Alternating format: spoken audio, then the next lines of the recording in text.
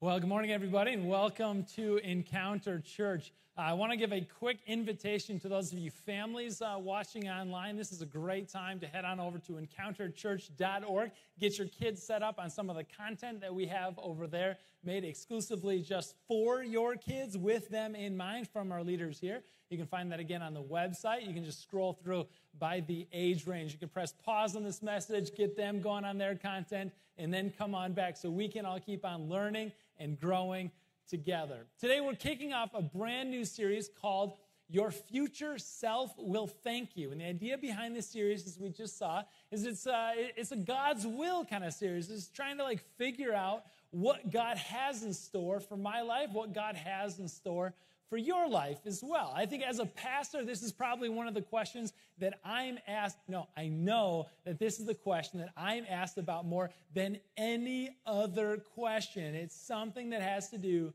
with asking God, what do you want from me? Do I take the job here, or do I go back to school, do grad school? Do I move across town, across state, across the country, or even the world, or just stay planted right here? What do you want from me? How am I supposed to do life? With whom am I supposed to be doing life? And now COVID happened, right? And we're constantly making these huge decisions all the time. Decisions that really weren't weighty, big decisions a year ago are huge now. For the first time now, we're making these weighty decisions around what to do for Thanksgiving time. And it's just, God, what in the world do you want from me? And sometimes we throw up our hands and we say, listen, there's no way that we can possibly know, or we're afraid of maybe stepping outside of God's will, and we're going to be under some kind of a curse as a result of that, and we're kind of superstitious about this whole thing. And so what we want to do this morning is to say that God actually, number one, has a plan, a specific plan and a purpose for your life. And the next premise that we're building off from this morning is that God actually wants you to know what that plan and purpose is even more than you do. He gave us a number of different ways, different passages, different stories in the Bible geared entirely at that specific purpose, to let you know what your purpose, what his plan is for your life. But first, somebody once said, and I love this so much, I wanted to share it with you, is that your life, my life, is little more than the sum total of the decisions that we make. I mean, if you think about it, chances are the people that you're sitting with right now, maybe on the couch or maybe on a chair in the room today, the people that you came here with, or maybe the people that you're going to go to later on, is a result of a decision that you had made previously. You decided to go to that school, or you decided to apply at that job, and then as a result, you started meeting people, you started hanging out with people. Maybe you met that one person, right? And as a result, your life is so shaped and so entirely formed by some of the decisions that you made. Bethany came out to do our next steps earlier, and she said, honestly, and I didn't even put her up to this, she said, my friend group, even my husband, is a result of one decision that I made a long time ago. She said, I decided to come to this particular church, and then I decided to get involved, and now so much of her whole life is a result of that one decision to make. And so what this series is about is saying, what if there's a way that we could make better decisions? Wouldn't your future self, benefiting from all of those better decisions, look back at the you right now and say, thank you? And that's what we're going to do. So we're going to open up the Bible. We're going to go to the book of Proverbs, this wisdom literature kind of book, Proverbs chapter 3, verses 5 and 6. And let me read it for you now. Proverbs 3, 5 and 6 says that trust in the Lord. Trust in the Lord with all your heart. Lean not on your own understanding. In all your ways, submit to him, and he will make your paths straight. You see, that's so interesting to hear the paths straight kind of language to come out, because chances are this passage was written by a collector of wise sayings, and he kind of put them into bite-sized formats so that he could probably give them to his sons and daughters and everybody who would come after him. He collected truth wherever it could be found and said, here, listen, I found this to be honorable and to be true. And now it got framed in our Bibles today. Now, it's important to note, too, that he is writing in a culture that is one of the most dangerous places and dangerous times times in human history. And so when he writes about like traveling, for example, walking down the road, one of the things that would strike fear into the hearts of any travelers to get out onto the road and to see that there's these twists and turns that you can't see what's around any one of the corners. In a time when people would travel and there's a pretty rough banking system at work, and so people had to carry the entire amount of money that they were going to need for the journey on their person. There were thieves, there's bandits, there are people seeking you harm, lurking around every corner. The thing that would provide so much assurance and peace in the heart of a traveler is to get onto the open road and to be able to look down and to see that it's straight and it's clear and it's obvious at every turn. It's written in a time where there's no GPS and there's few maps available to the regular person. They got to a road that diverges in either directions and they have to just choose one. And it could be hours, it could be days before they find out if that road was even the right path to take.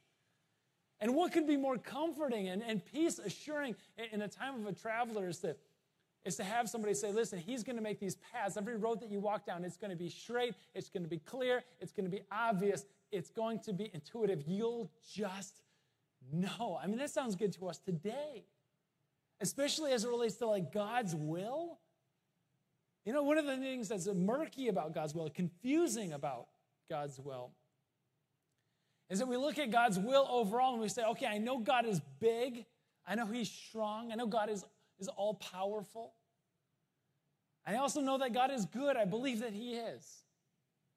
So if he's all-powerful and he's all good, why do all kinds of bad things happen in the world? I just don't get it. Where's God's will in that? Or said it like another way, another time, is that we sometimes read these words of Jesus and we see that God cares so deeply about the details in your life and mine. That God cares so much that not a hair could fall from your head without the will and the consent of your Father in heaven. He's a God that meticulously dabbles in the details of life, yet so much of life, huge questions of life just seem radically open to us. God, where's your will in that when I could just do whatever I want to do, yet somehow you know it all? So I'd like to get into that this morning because there's actually going to be quite a bit of clarity that I think God is going to provide for us this morning. If you're a note-taking kind of person, this is a great time to pull up that app or get out a pencil. If you're not a note-taking kind of person, this is a great time to become one. We say around here sometimes that a dull pencil beats a sharp mind in remembering the truths that God tells you. And so I want to give you three understandings of God's will to help us kind of make the decision, maybe even that decision that you have to make today. The first one is God's sovereign will. Technically, the sovereign will of God is defined by the will of God that brings to pass whatsoever he decrees. In other words, the sovereign will of God is just simply what happens. Is everything that happens happened because it's God's sovereign will. You can pick up a history book, you can remember a story, all of that happened was God's sovereign will. There's other areas that we understand the sovereign will of God too, that's going to be very, very helpful. The sovereign will of God is found in the Bible, all throughout the Bible. There's a story of God and how he relates to his people, all accounting his sovereign will as it came to pass, as it happens. That's God's sovereign will. And it's really important to understand that God's sovereign will in the past, but also on into the future. So it's God's sovereign will that he would create creation, he would make it all, and then all of creation would go bad, sin would be introduced into the creation, and then from that point on, all of creation would play like an instrument out of tune. It's off somehow until Jesus comes, and little by little, he starts putting everything wrong made right again. And he starts putting the world back together. He starts reclaiming and redeeming the world one piece at a time until one day, the Bible teaches us, God teaches us, that it is his sovereign will that Jesus comes back from heaven to earth a second time. And he establishes this rule and reign so that finally and fully Everything sad has come untrue. Everything evil was made right. That is also God's sovereign will.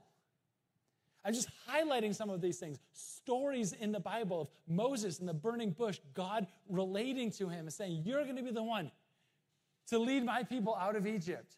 And Moses looked at God and said, no, you got the wrong guy. Pick somebody else. And God said, okay, I'll go with somebody else then. No, that's not how that story goes. It's the sovereign will of God that Moses was the person that's going to lead the people out of Egypt into the promised land. It's the sovereign will of God that David, this little shepherd boy, would grow up to become the greatest king that ancient Israel ever had. It's God's sovereign will that a young lady named Mary in the Middle East in Bethlehem that day would give birth to the Savior of the world. It is God's sovereign will. What I'm saying is, you can read the stories and you start to understand. You start to get the how and the why of God's movement in the past. And because God is the same yesterday, today, and tomorrow, how God acted, the how and why of God acting 2,000 years ago teaches us something about what God is up to, not just in the past, but in the present. The sovereign will of God is important to study over and to pour throughout, because what he has done then matters now. Understanding the how and why in the past teaches us to recognize the presence of God in the present. That's a sovereign will of God. There's more, though. It's not just the stories of the Bible that is will of God. We also have another will of God. It's God's moral will. A sovereign will of God is one. Moral will of God is two. The moral will of God is like the thou shalt and the thou shalt nots. It's like those times when God said, listen, just stay away from this. Don't participate in that. Don't do that. Do this instead, or do this other thing. The moral will of God is God revealing his heart for each one of us, whether we follow it or not is another choice. But the moral will of God is any time that we don't need to ask God what his take is on something. We don't need to ask God what his opinion is on a matter, because he already spoke in black or white or possibly red letters. We know because he told us. He made it as clear as he possibly could. It's his moral will. And I think that this area covers such a huge subset of human behavior and choices that we only think it's limited to just this narrow scope. But I think what God has in store for it is something much, much broader. So, for example, she gets a call from her boyfriend and says, honey, I've been thinking. I've been thinking that we live a little ways apart, and it takes so much time from coming to my place to yours. Or I've been thinking that there's a lot of gas money that's, but I've been thinking that why would we spend all of this like rent money and utilities and food and all this other stuff as individuals when, well, honey, you don't buy a pair of shoes without trying them on first, right? You don't buy a car without at least taking it for a test drive. So, of course, we should just test drive this thing out. Maybe I've been thinking that we should move in together and we should test life out together as opposed to separately. Let's give that a shot. And listen, I'm telling you, church, you don't need to go to God and ask, well, I don't know, what is your will for me in this situation? What's your sovereign will? And I'm trying to find a story where this is brought up. No, you don't need to ask God what his sovereign will is in that story, because he already told you. 1 Corinthians 6, he said, flee from sexual immorality. Just get out of there. You want no part of it. It is my God, moral will that you wouldn't be caught up into that situation. There's so many other areas of life. I'm thinking about somebody who's applying for a job, and it's like, man, it's tough. I meant to learn some of those project management systems. I meant to figure out how Asana works or how Trello or Microsoft Excel. I meant to figure that out. I'm pretty sure I could figure it out. Give me a few YouTube videos. So I'm just going to list it as like skills because they could be skills a little bit later on, right? You don't need to ask God whether or not that's his will that you would do that. He already spoke. In fact, he carved it onto a stone tablet. And the 9th commandment is that you will not bear false witness. Don't lie. He already spoke. We're heading towards the end of the year, and there's this massive temptation to like stash a little money off on this side and maybe to inflate some things over here or to minimize some things over here so that come April 15, we get to keep a little bit more money. After all, isn't the money better kept in my pocket than the government's? I mean, isn't it true that if I have a little bit more money, God, then I could share a little bit more broadly with kingdom causes that are out there? So maybe I'll just hide a few things. And God, no. You don't need to ask God whether or not you should not pay your taxes.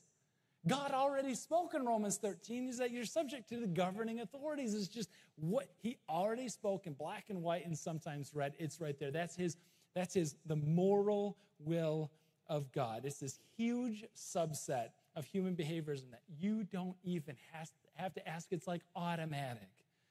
We get the sovereign will of God over here. We get the moral will of God over here. And then in the middle, we've got the personal will. And if you're still tracking with me, the personal will of God, if you're still tracking with this thing, this is where the tough decisions are made. Or either decision that's not outside of God's moral will. There's not maybe a story of God in the Bible that can kind of clarify what his sovereign will is all about it. The personal will of God is those big questions that you just wrestle with again and again that don't seem like they have very clear answers. The personal will of God is things like, hey, listen, should I go to school again or should I not? Should I move? Should I stay? Should I buy this truck or should I buy that car? Should I have kids?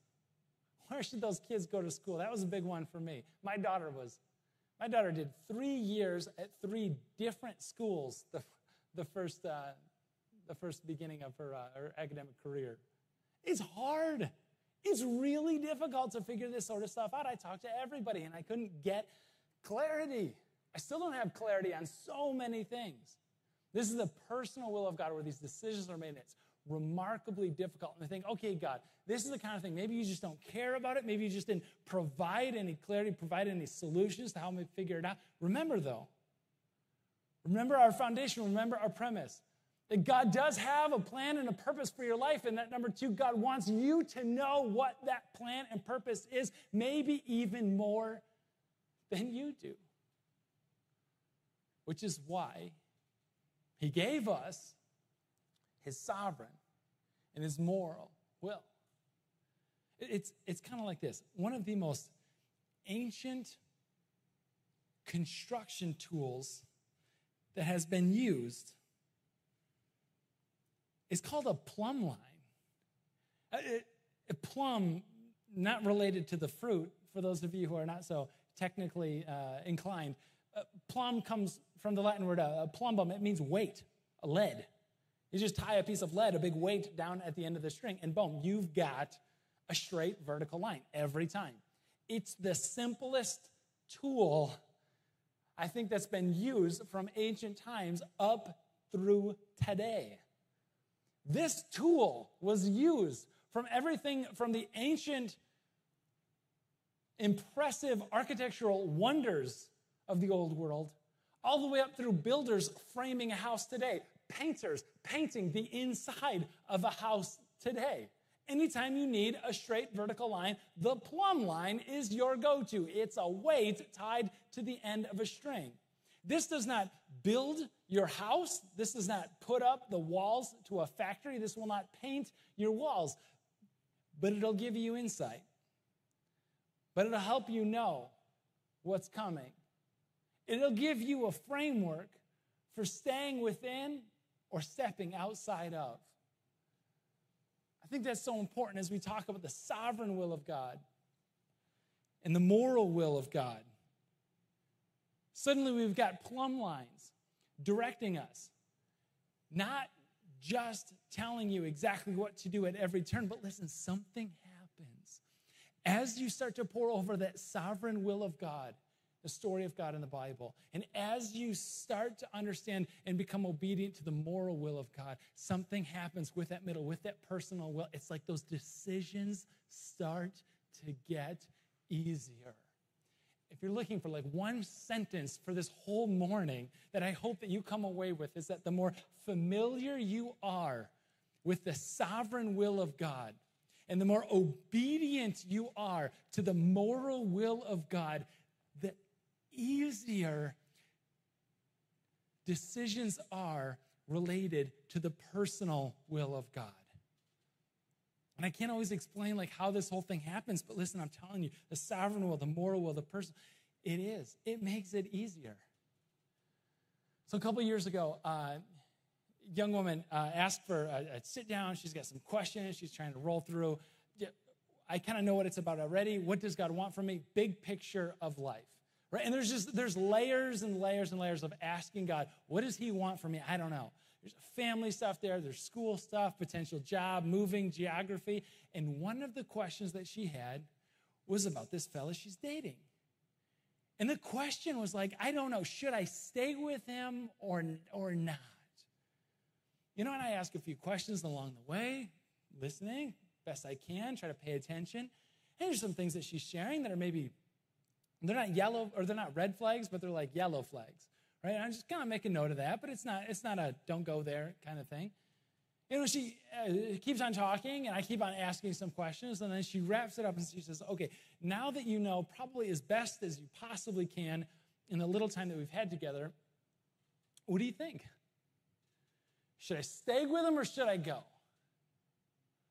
I said, well, because of X, Y, and Z, I don't know for 100% certain, but it sounds like the relationship has probably run its course. It's probably time to go. You'd be better off doing life separately than together. And she looks back at me and she said something I'm not going to forget because it was so profound to say to a pastor. She said, nope, I don't think so. I don't think so. Thanks for the input. Thanks for the time. Take it easy. All right. Several months after that, I get an email, kind of an update situation. Hey, thanks for taking the time to chat. I just thought you'd be curious, and it was. What has happened as a result of a lot of this? This is kind of where I am. I'm going back to school now and out of state. And I just thought that you'd like to know that I broke up with him. We're done. I was just curious.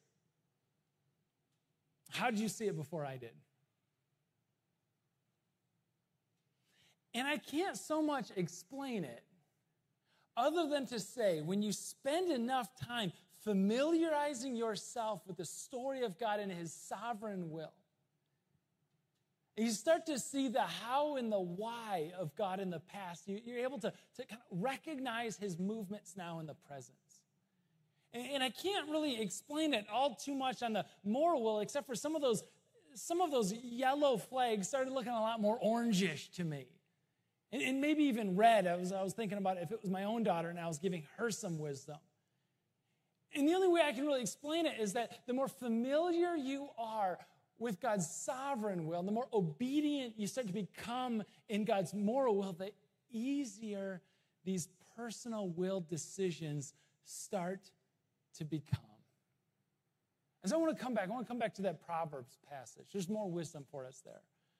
Proverbs chapter 3, 5 and 6 again. Trust in the Lord in two particular ways. And this is God's encouragement for you today. Trust in the Lord with these two ways. With number one, all your heart, and lean not on your own understanding. And then verse 6, in all your ways, with all your heart and in all your ways. The word is submit to him, and he will make your paths straight. With all your heart and all your ways. As I learned this passage as a kid growing up in the version of the Bible that I had, it was acknowledge. And I just think that's a huge missed opportunity for us. In all your ways, just acknowledge him, and he'll follow through. He'll make your paths straight. There's more than that. I think as biblical authors kind of reviewed the words and as they're using, acknowledge wasn't a strong enough word. Because what God is asking from us with all our hearts in all our ways, don't just pay him lip service. Don't just do an obligatory prayer once or twice. Don't just talk to a spiritual mentor once or twice and call it good. Get my God stamp of approval on that and move ahead on my own understanding. Don't do that. He's asking for more than just an acknowledgement. He's asking for your and my full-on submission. In all your ways, with all your heart, take it before him and lay it before him and say, God, it's yours. Whatever you want from me, the answer is yes, even before I know what the question is. Take it. And as I hand over all my heart and all my ways, I trust in you, not my own understanding, and you'll make my paths straight while this all happens together. You know who's really good at leaning not on their own understanding? Broken people. Man, you talk to broken people, they're great at not putting too much trust in themselves. You talk to people who just hit rock bottom. You talk to people in AA or NA or SA, any of the anonymouses. You talk to people that are just at rock bottom, whether it's alcohol that brought them there, substance abuse that brought them there, or a financial decision that just wrecked them. You talk to anybody at the bottom of that pit, and you say, are you tempted to trust your own understanding? Say, my own understanding got me into this valley. It's certainly not going to get me out. The people who have the easiest time saying yes to God even before I know what the question is. The people who have the easiest time to say to God, with all my heart and all my ways, I submit to you, and I'm looking to you for straight paths, are broken people. And so if you've got this pressing question before God that doesn't easily fall into the sovereign will or moral will kind of category, if you're like, well, I need to know today, where do I start? I would start there. Start with this recognition of each of our unique brokenness before God. That there was a reason that God allowed himself to be nailed and hung up on a cross to die. It was our brokenness that left him there and kept him there. It was his forgiveness that he was showing each one of us through that incredible act of selfless love. If you want to know the will of God in your life, start with an acknowledgement. Jesus, you have my whole heart. You have all my ways. I'm leaning not on my brokenness any longer. It's yours. Make my paths straight. And so, God, each one of us, we've got a question that is burning on our hearts. Maybe it's something to do about today, or a decision that we're going to have to make tomorrow. Showing up at the job site or at the office, in the classroom. God, we have questions about what to do and how to act, how to conduct ourselves in times of a global pandemic. And we're weighed down with the many, many decisions that each of us have to make. God, bring us clarity. Drive us to your words that we're more familiar with your sovereign will, God. Give us the courage to choose your moral will. And God, provide us clarity for these in-between times and give us your vision. Jesus, it's in your resurrected name we pray. Amen.